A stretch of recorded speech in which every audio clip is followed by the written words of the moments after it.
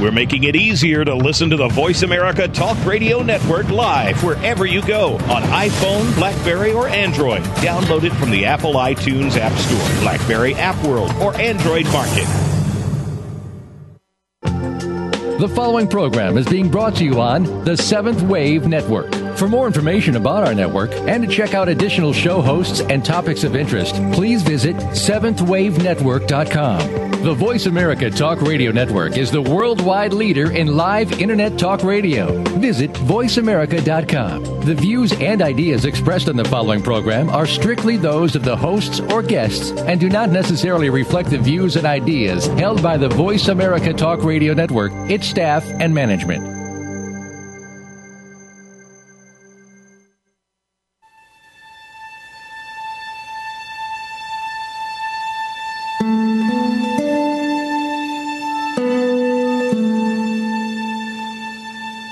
Good afternoon, and welcome to Authentic Living with Andrea Matthews. Over the next hour, you'll learn how to see your true self in the midst of life's twists and turns. You'll be challenged to think outside of the box when it comes to the mysteries of life. Now, here's your host, Andrea Matthews. Hi, and welcome to the Authentic Living Show. We're so lucky today to have Rosanne Cash come to the Authentic Living Show to discuss her latest book, Composed, and Memoir, the powerful, poetic, and poignant story of her own inner journey, which touches its readers at a deep, essential, and spiritual core. Rosanne is one of America's preeminent singers and songwriters with 14 albums and 11 number-one singles to her credit. Her albums, which reach people from across the various music genres, include Right or Wrong, 7-Year Ache, Somewhere in the Stars, Rhythm and Romance, King's Record Shop, Interiors, The Wheel, 10-song demo, Rules of Travel, Black Cadillac, and recently The List, which is an album of songs selected from a list of 100 songs given to her by her father, Johnny Cash, when she was 18 years old, and The Essential Rosanne Cash, a compilation of songs personally created by Rosanne over the span of her career thus far. First known as the daughter of Johnny Cash, she moved on to find and live into her own genuine perspective, talent, and personality as she created song after song that reflected on the deeper meaning of life. Cash has also made her mark as a writer with a collection of short stories called Bodies of Water, a children's book called Penelope Jane, A Fairy's Tale. Her essays and fiction have appeared in various collections and publications, including the New York Times, Rolling Stone, Time Magazine, the Oxford American, and New York Magazine. So we're very lucky today to get this wonderful opportunity to talk to Rosanne about her memoir, Composed. Rosanne, welcome to the Authentic Living Show, and thank you for joining us today. Thank you. It's a pleasure to be on Authentic Living. Well, we're very lucky to have you. And, what I want to do is sort of just jump right in here and talk about sort of the deeper underpinnings of your book. You say that when you sing, you perform for 6% of the audience who are poets. Well, first I want to say to you that you've performed for me and my loved ones many times because we relish in the deeper, more essential poignancy behind your lyrics and the music that carries the lyrics. You truly are a wonderful songwriter and singer. Thank you. And second, that's the stuff of your work that I want to talk about today. Mm-hmm. I know you get lots of interviews in which you're asked questions about your father and mother and stepmother, but today I want to talk about the things that gelled, that sank down into the marrow of your bones as you walked through your journey thus far. For those things seem to resonate at a deeper spiritual level. So some of the things that stood out for me as I read Composed, and I'll be jumping all over the place here. But okay. The first of these was that there is a simultaneity to your work, for you're writing about the past, and then you bring that memory immediately to a present-day connection, mm-hmm. and even sometimes a resolution. Mm-hmm. One example is that you said when you were 44, you freed both your current and your childhood selves.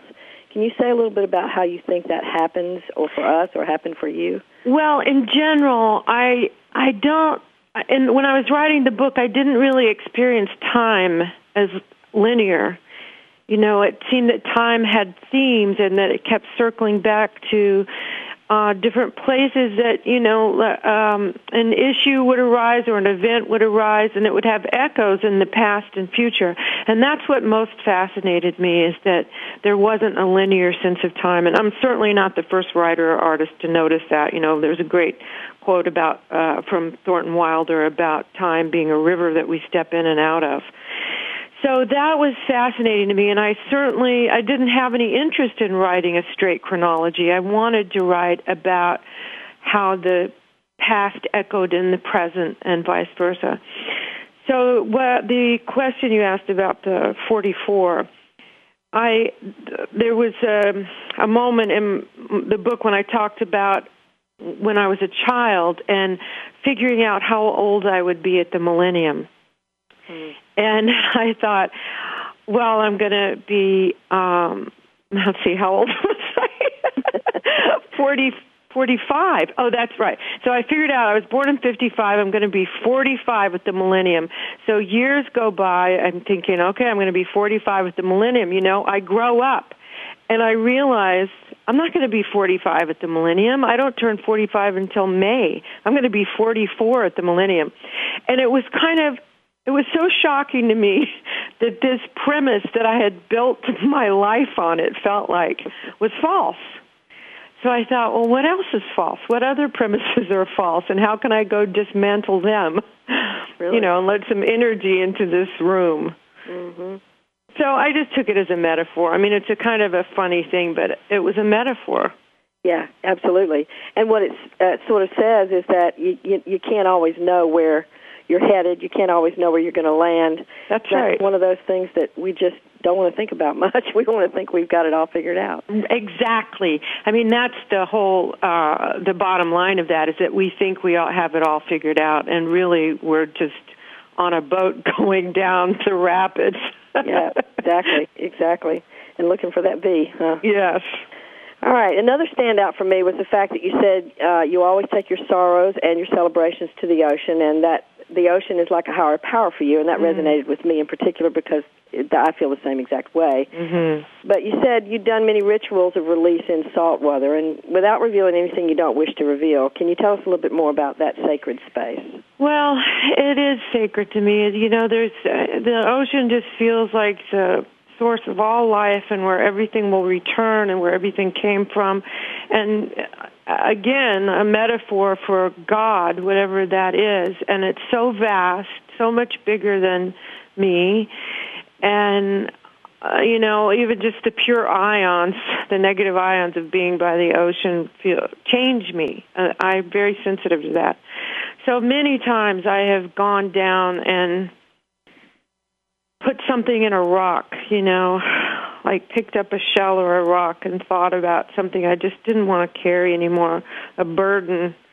And I just imagine it going into the rock, and then I throw it out in the ocean as far as I can go. Well, sometimes they come back to me, but sometimes they stay out there. Yeah, absolutely, yeah.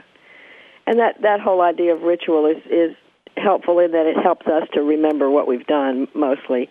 There's no more magic in it than the fact that we've really put a stamp on it and said, yeah, this was real for me. Yeah, I mean, I grew up Catholic, and I'm not Catholic anymore, but the takeaway for me from Catholicism is how important ritual is. Mm-hmm. And I like it. It makes me feel safe, and I think that it's a basic human need. Mm-hmm, I do too. There's been some therapists who have written about how we don't have enough ritual and that our adolescents are suffering because there's not enough of that. So Right. I agree. Yeah. Okay, some of the powerful gems, I'm going to quote you just a little bit here. I may take some things out of context, but one of the things you talked about was the song September When It Comes that your father did. And you said about that it was about what cannot be resolved but only endured. Mm-hmm. And I think that's so very profound because so many times we are just insisting that there's going to be a resolve to about everything. And what you clearly are sort of celebrating there in some form is the recognition that there are things that won't be resolved. There are so many things that aren't resolved that you just live with it. You know, it's like Rilke said that you have to love the questions, you know, not have to have an answer for everything. There isn't an answer for everything. And I don't like this idea people talk about closure. I think it's kind of an easy pop psychology, you know, catchphrase. And it's not possible. For great loss, for grief, for, you know, other things in life, the expectations that you have that were deep or dreams that you have that aren't fulfilled, you know, so you endure the pain of that, and you find a place in your heart for it. You know, maybe it's not torturous every day, but it doesn't close. It doesn't resolve. It becomes part of you, or it's become part of me anyway. Mm-hmm. Yeah, and I think that, if there is any kind of resolve to some of those things, it is in the sort of alchemical changes that we go through as a result of having passed through that thing. Yeah, like initiations. Yeah, absolutely. A series of initiations. And I also don't believe that everything happens for a reason. Sometimes terrible, terrible things happen, and someone will say, well, everything happens for a reason. I don't believe that. Mm-hmm. I think that we can ascribe meaning to whatever we want, and the things we ascribe meaning to forms our life. And that's the way I feel, is that those things that have meaning to me define who I am. But not everything comes with its own meaning. Yeah, prepackaged. Yeah. Yeah. Yeah, as a matter of fact, that was going to be my next quote. You said there's not meaning in everything, but one can ascribe meaning to anything. Right. Yeah, that's very powerful, and I think that's really true, that we're the ones that are assigning interpretations to our life and what it means, and to the things that we surround ourselves with, etc. Right, but I don't think that that's less than it coming with its own meaning. I think that that's where our power is, and our grace, and our the poetry of what we assign meaning to in our lives. It makes us who we are. Mm-hmm. Well said. Well said. I think that's really true, because I think what you said is what we generally think. Well, if it's just me interpreting, well, that's just less than. But it is. Idea. It's everything. Yeah. It's everything. I feel that that's the unique part of life, is what I assign meaning to, but you don't, and what you assign meaning to, but I don't, and then we come together and talk about it. I had a great, great friend, John Stewart, who was a wonderful songwriter, and he said this great thing to me. He said, God gives everyone different radio signals, hoping they'll talk to each other. That's great. I like that. Yeah, that's very true. It's very true. And another quote you had that goes right along with what we've said, I'm going to take a moment to just say it, and we'll talk about it after the break. You said, with time, the unbearable becomes shocking, becomes sad, and finally becomes poignant. So we're going to talk about that right after the break. More with Rosanne Cash. Stay tuned.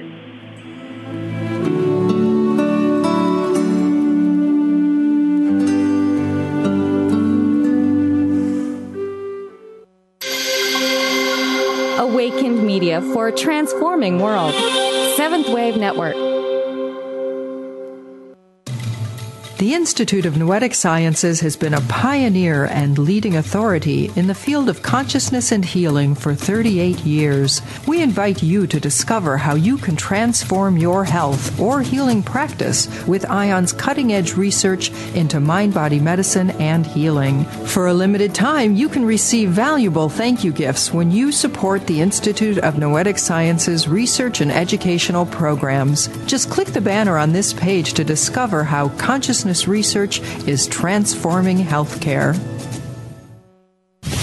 What it comes down to, ladies, is that defining line between been there, done that, and ain't going back, baby. Yeah, I've heard them call you yuppies and baby boomers, maybe even dolls, babes, darling, sugar, and sweetheart, but I say that women are truly amazing. Join Dr. Marlene for Amazing Women, Brains, Beauty, and Style every Wednesday at 1 p.m. Pacific, right here on the Voice America Women's Radio Network.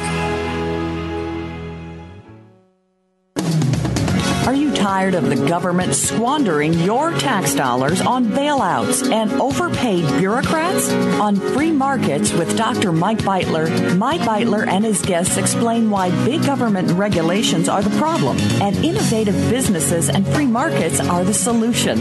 Listen to Free Markets with Dr. Mike Beitler, Thursday mornings at 10 a.m. Eastern Time, 7 a.m. Pacific on the Voice America Business Network. Listening on a higher dimension. Seventh Wave Network.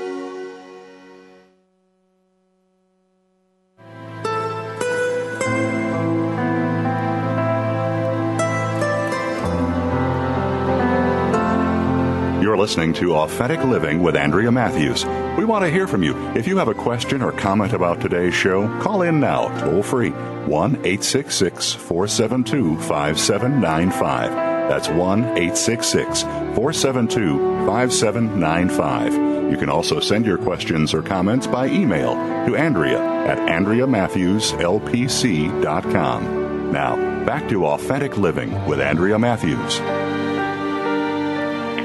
And the Authentic Living Show is sponsored by the Institute of Noetic Sciences, dedicated to expanding science beyond conventional paradigms. Founded by Apollo 14 astronaut Edgar Mitchell, IONS is a nonprofit research, education, and membership organization whose mission is supporting individual and collective transformation through consciousness research, educational outreach, and engaging in a global learning community in the realization of human potential. You can join that learning community at www.noetic.org. And we're talking today with Rosanne Cash just about the deeper meanings of her book, Composed, a Memoir. And what we were talking about just before the break was one of your quotes that I really loved that said, with time the unbearable becomes shocking, becomes sad, and finally becomes poignant. And then you followed that with sometimes it doesn't even become poignant, which I loved. So I want to talk just a little bit about that sort of process, how that happens. Well, when I was writing that, that's what it felt like. And that there's, I think I said there's probably something beyond poignant, but I haven't reached it yet.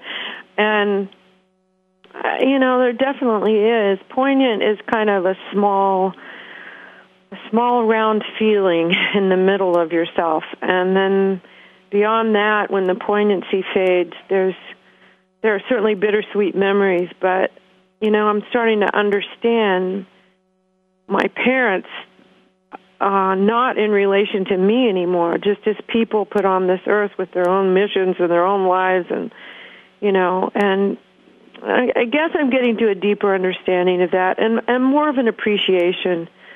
Any anger that I had at my parents has faded at this point.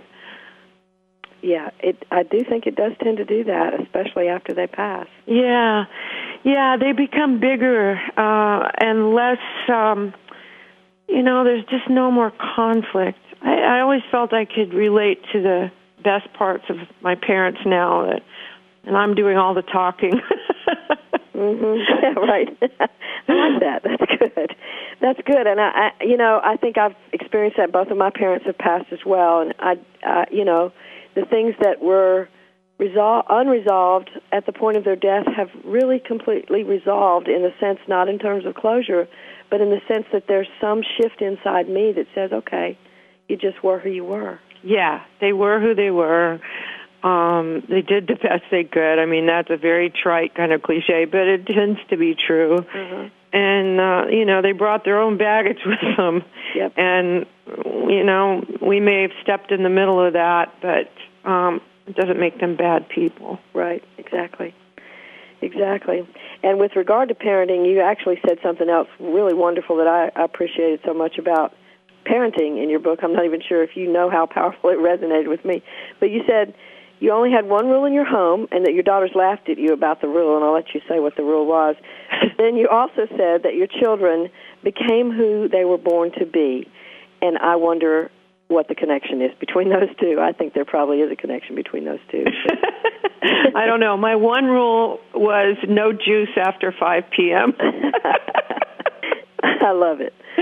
And, I wasn't much one for rules. My mother was extremely strict. And I thought, wow, I'm just not going to be strict with my kids. I'm going to have a democracy in my house instead of a dictatorship. And, the truth is that doesn't work very well either. Right. There's got to be a balance. Parenting is not a democracy in my mind. I was a bit too much of a friend and a bit too little of a parent. But even having said that, as my husband always says, they're born who they are. And there really is some truth with that. If you can manage not to screw them up too badly, they'll become who they came in as. Mm-hmm. At least I found out, and they're so different, so completely different.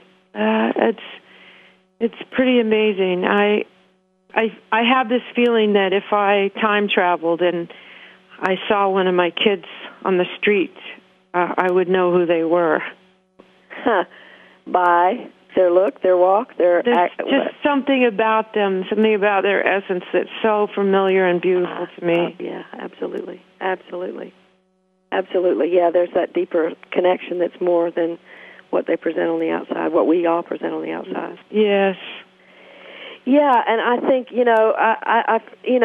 nobody parents perfectly. I certainly didn't parent perfectly, but I do think there's a whole lot to be said for our children becoming who they were born to be.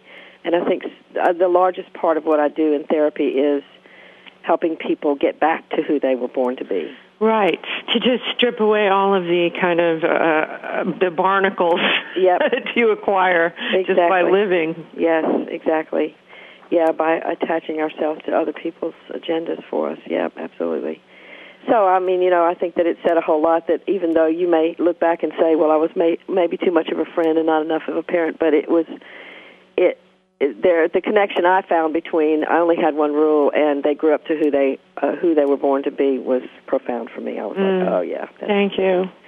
Yeah. And one of the things that I saw in the book was sort of this evolution that you went through. There was always this poignant recognition of something that you gained as a part of your experience. So, like you said, you lost your voice and simultaneously gave up some of your internal criticism.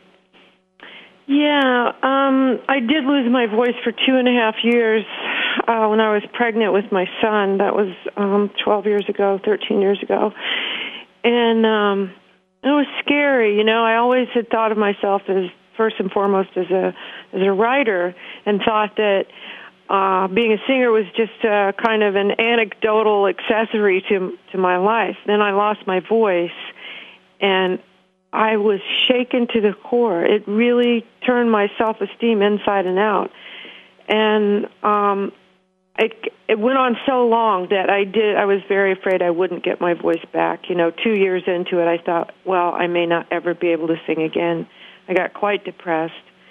And I thought, if I ever get it back, I'm not going to run those tapes of self-criticism that I run when I'm performing. I just kind of made a vow to myself about that. Well, I did get it back with a lot of work. And, 80% I've kept to that vow to myself. Yeah, well, that's fair. 80% is pretty good. Yeah. Yeah, but, that's interesting that you made that connection. You interpreted that way, or however you made that connection that said, I'm going to stop that because I want my voice and I appreciate my voice.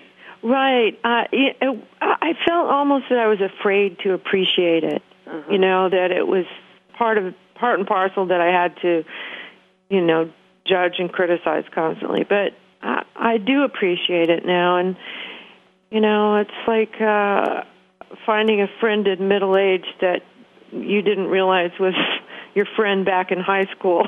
Mm-hmm. Yeah.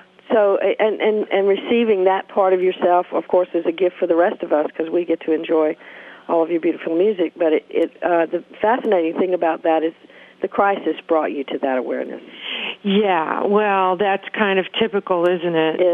You need a crisis to clear the air so you can see what's what and what's real. Yeah. And that's definitely happened for me a lot of times in my life. Yep. And it's evident throughout your book as you just keep getting into these points of coalescence and it's just good word. Fascinating. Yes. Well, actually, it's one. I don't even know if that's a real word, but it is now.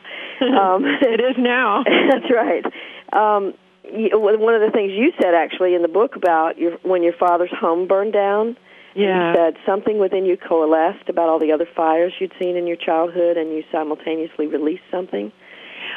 Yeah, I mean, that might sound a little too tidy that you could do it in that moment, but over time I did. But there was a sudden realization when I was walking through really still embers. I mean, it had just stopped burning when I went to the house, and it was a total loss. And it was, it was like a death. We'd lost them, and then we lost this house where there were so many memories, and there had been a lot of fires. My father was a bit of a firebug. And when he was, in the throes of his addiction, he was the only individual sued by the state of California for starting a forest fire, if you can believe that. And he started other fires, from his tractor accidentally. It was all accidental. But walking through the embers of that house, I thought, there's been so many fires in my life. This is the last one. This is the last of the fires. I'm just going to let them all go. Wow, how powerful. Yeah, and I think it says something about a crisis, again, that says, we dread our crises. We try to build our lives so that we don't have them, and of course we shouldn't build our lives so that we will have them, but right. we try to avoid them, and we dread them, and we maybe even put up too much of a wall so that we can sort of keep that out, and even when they happen, we try not to notice that they've happened. And in that process, we may be missing some of that coalescence and some of that release. Well, I'm Andrea, I'm an eternal optimist, and I think that has helped me a lot. No matter how bad something is, and I'm not just talking about the loss of my parents or loss of friends, I lost a baby. These losses were enormous, but there have been other ongoing things in my life that are private that have been very difficult. And I'm just optimistic. I always think things will turn out well. Even when they don't, I keep thinking, well, it's going to turn out well. And I'm very good at reframing things to put positive spin on it. And I think that's been my saving grace, I think it's kept me from chronic depression. And I don't know why that is. My mother was not that way. My father, hard to tell if he was that way because he just kept his head down and kept going. But it's something that I had naturally, and I've used it. Yeah. Yeah, I think you're right. I think that makes a big difference, actually. There's been studies about people that are optimistic as opposed to pessimistic or opposed to sort of half-heartedly optimistic. But I do think that helps us look for the gift, and I really want to encourage people always to look for the gift in whatever happens because I believe there's one tucked down in there somewhere. Yeah, I don't have a traditional belief in God. I'm not religious in a traditional sense, but I love physics, and particularly quantum mechanics. And I read lay books on quantum physics. And there's something about the poetry of the language of theoretical physics and the way the vastness of the universe is described and the very mysterious ways that atoms and molecules interact that these physicists, the smartest people in the world, can't understand yet and stand in awe of, these mysteries. That, to me, is, what they call the unified field, is God. God is the unified field. God is what ties all of this together, as well as being the source of creativity. And that in itself gives me hope and optimism that there is this incredible creative force that underlies these mysteries in the universe. And I feel, well, I'm one tiny part of that, and I want to kind of ride the storm of that. Yeah, I agree. I you said that very, very well. That's exactly how I feel, and that unified field theory really does give us a sort of a base for that mystery, doesn't it? No, I think it's fear. People want things to be small and manageable, and I have a friend who says that people like to look at the ground with a flashlight rather than lift their heads to look at the vastness of the universe. Oh, wow. Yep, that's very well said. All right, well, we're going to be back in just a few more minutes with more from Rosanne Cash, so stay tuned.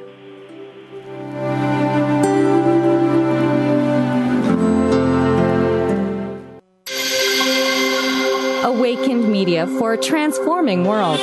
Seventh Wave Network. The Institute of Noetic Sciences has been a pioneer and leading authority in the field of consciousness and healing for 38 years. We invite you to discover how you can transform your health or healing practice with ION's cutting-edge research into mind-body medicine and healing. For a limited time, you can receive valuable thank you gifts when you support the Institute of Noetic Sciences research and educational programs. Just click the banner on this page to discover how consciousness research is transforming healthcare. Want to change your life? The New York Open Center can help. We offer hundreds of ongoing classes, workshops, and professional trainings that heal the body, nurture the spirit, and awaken your true potential. Visit opencenter.org to check out our programs in holistic health, self-development, spiritual practices, creative arts, and much more. With our wellness services, bookstore, and cafe, we're an oasis in the heart of the city. And with Open Center online learning, you no longer have to be in New York to take classes. Visit opencenter.org today. Frankly Speaking About Cancer is a program designed to empower survivors and their caregivers to deal with the social and emotional challenges of cancer. Drawing on resources from wellness communities throughout America and abroad, the show will invite physicians, researchers, nurses, social workers, patients, and caregivers to share their advice on how to live a better life with cancer. Join host Kim Tibaldo, President and CEO of the Wellness Community, Tuesday afternoons at 1 p.m. Pacific Time and 4 p.m. Eastern Time on the Voice America Health and Wellness Network. Awakened Media for a transforming world. Seventh Wave Network.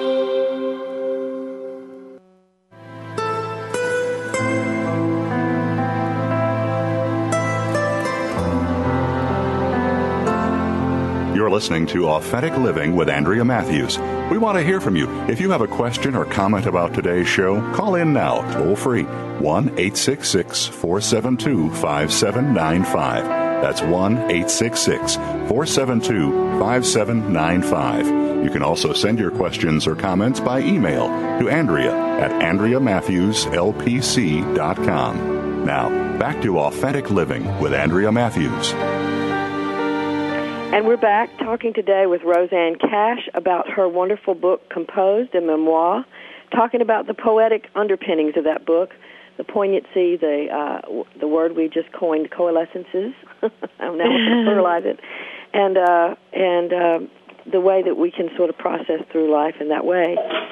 And you were talking just before the break about that unified field theory and how meaningful that was for you, and I think we stopped you. So if you had anything else to say about that, I wanted you to go ahead on with that. Well, the older I get, the more comfortable I am with questions rather than having to have an answer for everything. And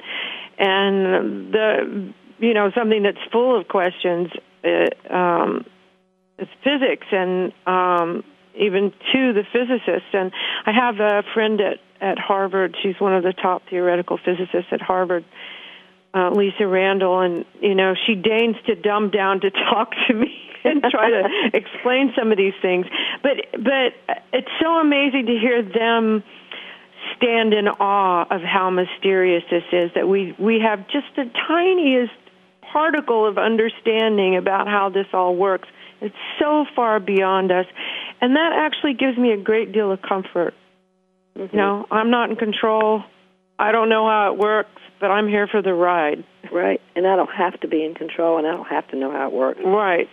And I guess that's part of what you talked about just before the break was fear. A part of our fear is that if we have to know, that if we don't know how it works or how we're going to figure it out, then something horrible is going to fall. The floor is going to fall out from underneath us or something. Well, and sometimes it does. But, I think that I'm better at that because I'm a songwriter and an artist, and I know that the tighter I try to get my hands around the song or the work or the performance, the worse it is. The more strained and airless it becomes, and that when I start to let go into that kind of free fall into a creative source, then it gets bigger, it gets more universal, even if the subject matter is very personal. Then I can feel the chemistry with the audience rather than just the self-consciousness of watching my own performance. Mm-hmm. To me, it's just about expansion rather than choking. Yeah, and I mean, you just said a mouthful. I mean, that's one of the things that so many people are talking about with regard to meditation, and with Julia Cameron in The Artist's Way, and they're all similarly saying that there's a process of sort of letting go of the garbage before we can really just sort of get into the flow of, you called it universal energy. There's a personal, transpersonal, and universal all at once that sort of happens when you let go and just let that process be what it is without trying to explain it. Yeah, and, I think that one of the hardest things for me is understanding that it doesn't always work to my advantage. But, again, you can ascribe meaning to whatever you want. And I've gotten more and more interested in quantum mechanics and the poetry of that. And in fact, I'm writing a lot of the songs I'm writing now have science metaphors in them. Wow. And I'm not sure why I'm getting more and more drawn to this. I guess it is like a religion to look, like Rilke said, to live with the questions and let the questions fill you. Yeah. It's what I call leaning into the mystery. Yeah, I like that. Yeah, just letting it be what it is, and not leaning away from it, but leaning into it like it has its own gravity. Yeah. Yeah. And its own energy and its own motives and its own trajectory. Yeah, and in that way, you also said this, and I think this is true for me too, maybe true for everyone, that we sort of know things sometimes. You said you always knew you were going to have brain surgery, which you did have to have several years ago, a few years back. Right.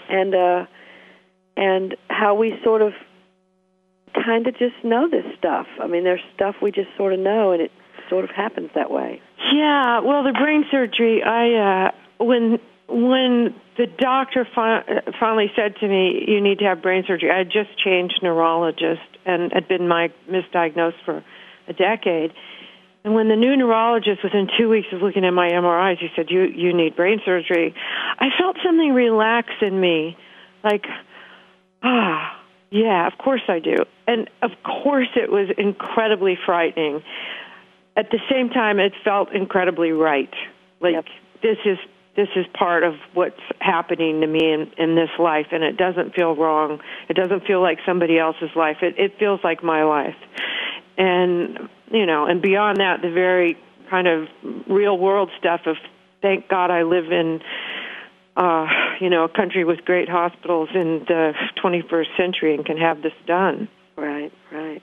Well, I can't even imagine what that must have been like, but that feeling that you described of it being right, frightening but right, I mean, you use the words incredible, and what that says to me is that you had that incredible presence of yourself there. And I think that is one of those awesome things that we get occasionally. We get really grounded in ourselves and this connection with who we are, and we get our own information instantaneously. Well, I think that's grace, and I've had moments of real grace in my life, and not just when something was going well. Yeah, and there are people, poets in particular, who will say that they don't get the grace unless something's going bad. Well, that brings up a whole other issue that I have struggled with mightily for my entire adult life, which is that, do you need to suffer to create great art? And when I was younger, I tried to find models of artists who had idyllic lives, and Renoir had a kind of idyllic life, a beautiful house in the country and a wife and children, and I go, okay, Renoir, okay, he did it. And Monet, with his gardens, the lily fields, it must have been so wonderful. But there has to be something in an artist that, it's by definition more painful just to live in the world. And, you're dealing with the kind of the tools of your own psyche to create with, and that's not always comfortable. But suffering doesn't have to be self-destruction. And, I used to teach a songwriting class, and talk about this, about, if you're going to go scuba diving in the recesses of your own mind to get inspiration and to do this work, you damn well better have a good way to get back to the real world, because if you don't have any bridges to come back, that's where self-destruction starts. I mean, we lose a lot of people, we lose a lot of musicians, a lot of artists in general to self-destruction and suicide, to alcoholism, addiction, because it's hard to go back and forth. Mm-hmm. Yeah, very well said. Carl Jung talks about that, too, being able to walk that line between, he did his own personal experiments with his own psyche, and sort of tripped into that other world of the unconscious and had to be able to have a hook back to the real world so that he could bridge the gap between the two. And you're right, that there is that place we go to that's down deep in there. Well, it's dark, and it's, Persephone in the underworld. Exactly, yeah, and Pluto. Yeah, and we know about Pluto in astrology. That whole idea is that crisis can bring us information that's useful and it can give us a gift, or what you've just said is it can also, we can use that crisis as a jumping off point to just dive into the abyss. Yeah, there's some things happen in my life that I clearly saw that there was a choice of how I was going to deal with it. When I lost a baby and I kind of saw this road opening up, I said I could become a really bitter, middle-aged woman about this, or I could do something else. And I didn't even know what the something else was because it was too painful. But what I took out of that and what I wrote in the memoir was that everybody has a tragedy in their life, and that it gave me compassion. People act with such grace in the world, and they'll hold the door open for you, and they'll inquire about your life, even if they're grieving something in their own life. There's such kindness out in the world. And I just thought, well, I want to be kind. I want to not think that my suffering is the most important suffering in the world, but that I'm connected to other people through this. Yeah, absolutely, and you've definitely been kind in your book, because your book is filled with that kind of poignant, what am I trying to say? It's the ability to have other people resonate with what you're saying so powerfully, and you did a very good job of that. And one of the things, we don't have much time before the break, but I want to talk just a little bit, probably after the break, about what you had to say about religion. You said one of the things in your book after 9/11, somebody said to you in the story, you said that they said, well, it was about religion, and you went, oh yeah, of course it was religion. Why we so often act with inhumanity toward each other because of religion. Right. And that whole idea, what that means to you in terms of what you've just said about science. That's an interesting juxtaposition. So you want to start talking about that? And well, yeah, I mean, almost all religions, I can't find this in Buddhism, but in most other religions I find that there's a sense of exclusivity and arrogance about the right way, the right thing, the only God, the one path, and I just don't believe it. I don't believe that if there is a God, that he or she is that small, that they would have a vast kind of multitude, different kinds of people, but only one way to connect with the source of all love and creativity. I just don't believe that. And then the extreme version of that, of course, is fundamentalism of any stripe. And and the extreme version of fundamentalism is that you fly airplanes into tall buildings. And it was shocking that day. I was in downtown Manhattan. I was standing in the street watching the towers, and my friend was standing next to me. We were crying, and she said, all this in the name of God. And it just chilled me. It went through me, and I thought, of course. This is the hammer people use to destroy each other, is that they have the one true God. So, I'm not an enormous fan of religion. And I like ritual, like I said. Sometimes I take my kids to the Episcopal Church for Easter or Christmas, and I love that. But religion in general, I think, has done more harm than good. Mm-hmm. Yeah, I agree with that, and I think that is such a different story that religion tells than that's told by spirituality. Yeah, I would agree with that too. Yeah. Spirituality is very individual. Mm-hmm.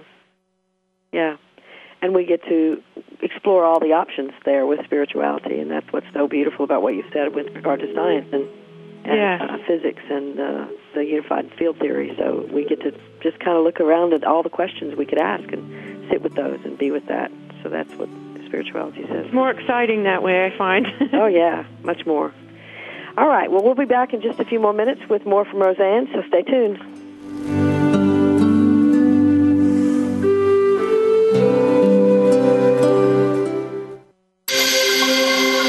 Awakened media for a transforming world.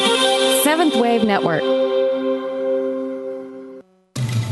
The Institute of Noetic Sciences has been a pioneer and leading authority in the field of consciousness and healing for 38 years. We invite you to discover how you can transform your health or healing practice with ION's cutting-edge research into mind-body medicine and healing. For a limited time, you can receive valuable thank you gifts when you support the Institute of Noetic Sciences research and educational programs. Just click the banner on this page to discover how consciousness research is transforming healthcare.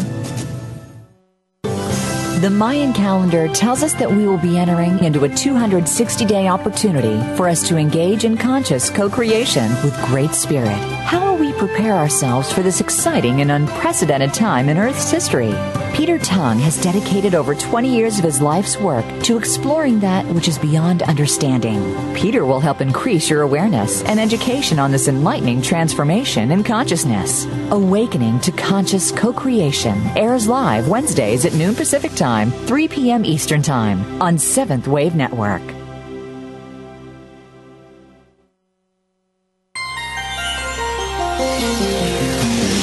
Taking you to the threshold of a dream and beyond. Seventh Wave Network.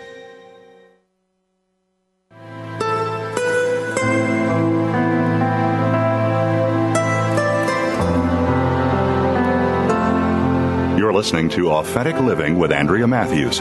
We want to hear from you. If you have a question or comment about today's show, call in now, toll free, 1-866-472-5795. That's 1-866-472-5795. You can also send your questions or comments by email to Andrea at AndreaMatthewsLPC.com. Now, back to Authentic Living with Andrea Matthews. And we're back for our final segment with Rosanne Cash, Sad But True. And we're going to be we've been talking about the whole idea of spirituality as it's different from religion.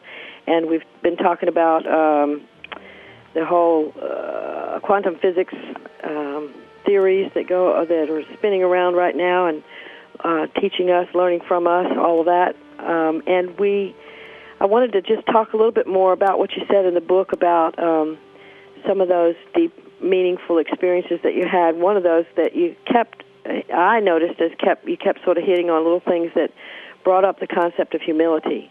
And one of the things you said was the first crisis of humility came in the form of a circus tent performance. Well, that was in the very beginning of my career, and I made my first record in Germany in 1978, and I was very young and very inexperienced. I had good instincts about music, but not a clue how to execute them. And I put out this record just in Europe, and one of the first marketing events that was lined up for me was to perform in a circus tent. And they said, it's Radio Luxembourg, it's thousands of people, 12 noon on a weekday. And I thought, how are they going to get thousands of people at 12 noon on a weekday in this circus tent 90 miles from Munich? And I got there, and, I was correct. It was more like 90 people and real animals milling around the circus tent. So I was frozen. I was paralyzed when I got out of the car and saw this. And they said, okay, you will go to the center ring and you will lip sync your song. I said, but it's radio. Why do you want me to lip sync? Why do you even have me here? Just play the record. And they said, no, it's for the audience. So, I went out and very glumly, with great humiliation, lip synced my song, and then all 90 people rushed the stage afterwards. Wow. It was surreal. It was straight out of a Dali painting. But, humility, yeah. And then 20 years later, after great success, I'm back and playing in a bar in Oslo to 12 people. Those moments have come throughout my life, and they're good reminders. Yeah, and they also, I think about it in terms of the sort of the blasphemies of the audience not paying attention to the sacred, but not that, but at the same time, those things bring us back to the mystery, don't they? They just kind of just say, well, okay, this is what it is. They bring me back to the work. Yeah. Is it just worth it just for the work? The answer has always been yes. Yeah. If I'm not successful, if I am successful, if I'm not, if it's a Four Seasons or if it's a, Super 8, is it worth it for the work? Yes, it's always worth it. Yep, and that's the testament of an authentic self, I think, that we are doing what we do because we love doing what we do. That's right, and I've always felt that the redemption for me is in work. Mm-hmm. And there is no secret. There is no doing it with your mind or visualization. It's about hard work to me. Yeah. And if you just keep showing up, then something happens. And I talk about that in my book, too. I just kept showing up for work, and I got better at it. Yep. You build confidence, and you build a sort of a mastery at some point, yeah. Absolutely. Mastery is the right word. Absolutely. Yeah, and one of the things you've talked about this. I've been to a couple of your local and not so local readings that you do of composed as well. And, you have? Which ones did you come to? To the one in Georgia at the Book Festival. Oh, right. And the one in Birmingham at the Hoover Library. Oh, I love the Hoover Library. That was wonderful. Yes, it was. You were wonderful there. And one of the things that you concentrated on there as well as in the book was the statement that you made as a child and again in your memoir as an adult, that a lonely road is a bodyguard. Mm-hmm. Can you tell us what you mean by that statement? Well, that was a metaphor I wrote as a child in 7th grade, and, it was really the first assignment that nuns had given me that I truly enjoyed, of writing metaphors and similes. It really opened my mind. I think that was the moment I knew I was a writer. Is writing those metaphors and similes. Well, my mother saved those assignments, those English papers, and she sent them to me when I was, in my 30s. And I saw that, and I thought, oh, my God, how did that little girl understand that? And I took that line and put it in a song I wrote, Sleeping in Paris. And, then I put it in the book, too. And it turns out to me that all of the travel I've done for my work and the performances and the empty halls and the full halls, that all of that has been in some ways a lonely road, but it has protected me from a life that wasn't naturally my own life. I've led my natural life on this lonely road that, in another way, is deeply satisfying and rich. Mm-hmm. Mm-hmm. Yep, and you just said again what you said earlier about children growing up to be who they were born to be. Right. Exactly. Because obviously in the 7th grade you already knew. Well, I had an inkling anyway. Yes, absolutely. Well, Rosanne, thank you so much for being on the show today. I've loved talking to you, and I wish you the best of luck in continuing with your work because the world needs you. Well, thank you, Andrea. It was my pleasure to be on the show. Really interesting conversation. I appreciate it. Oh, me too. And next week we're going to have a special encore interview with Dr. Christian Northrup about her newly revised edition of Women's Bodies, Women's Wisdom, Creating Physical and Emotional Health and Healing. So you don't want to miss that. And remember, your job, should you choose to accept it, is to give birth to yourself.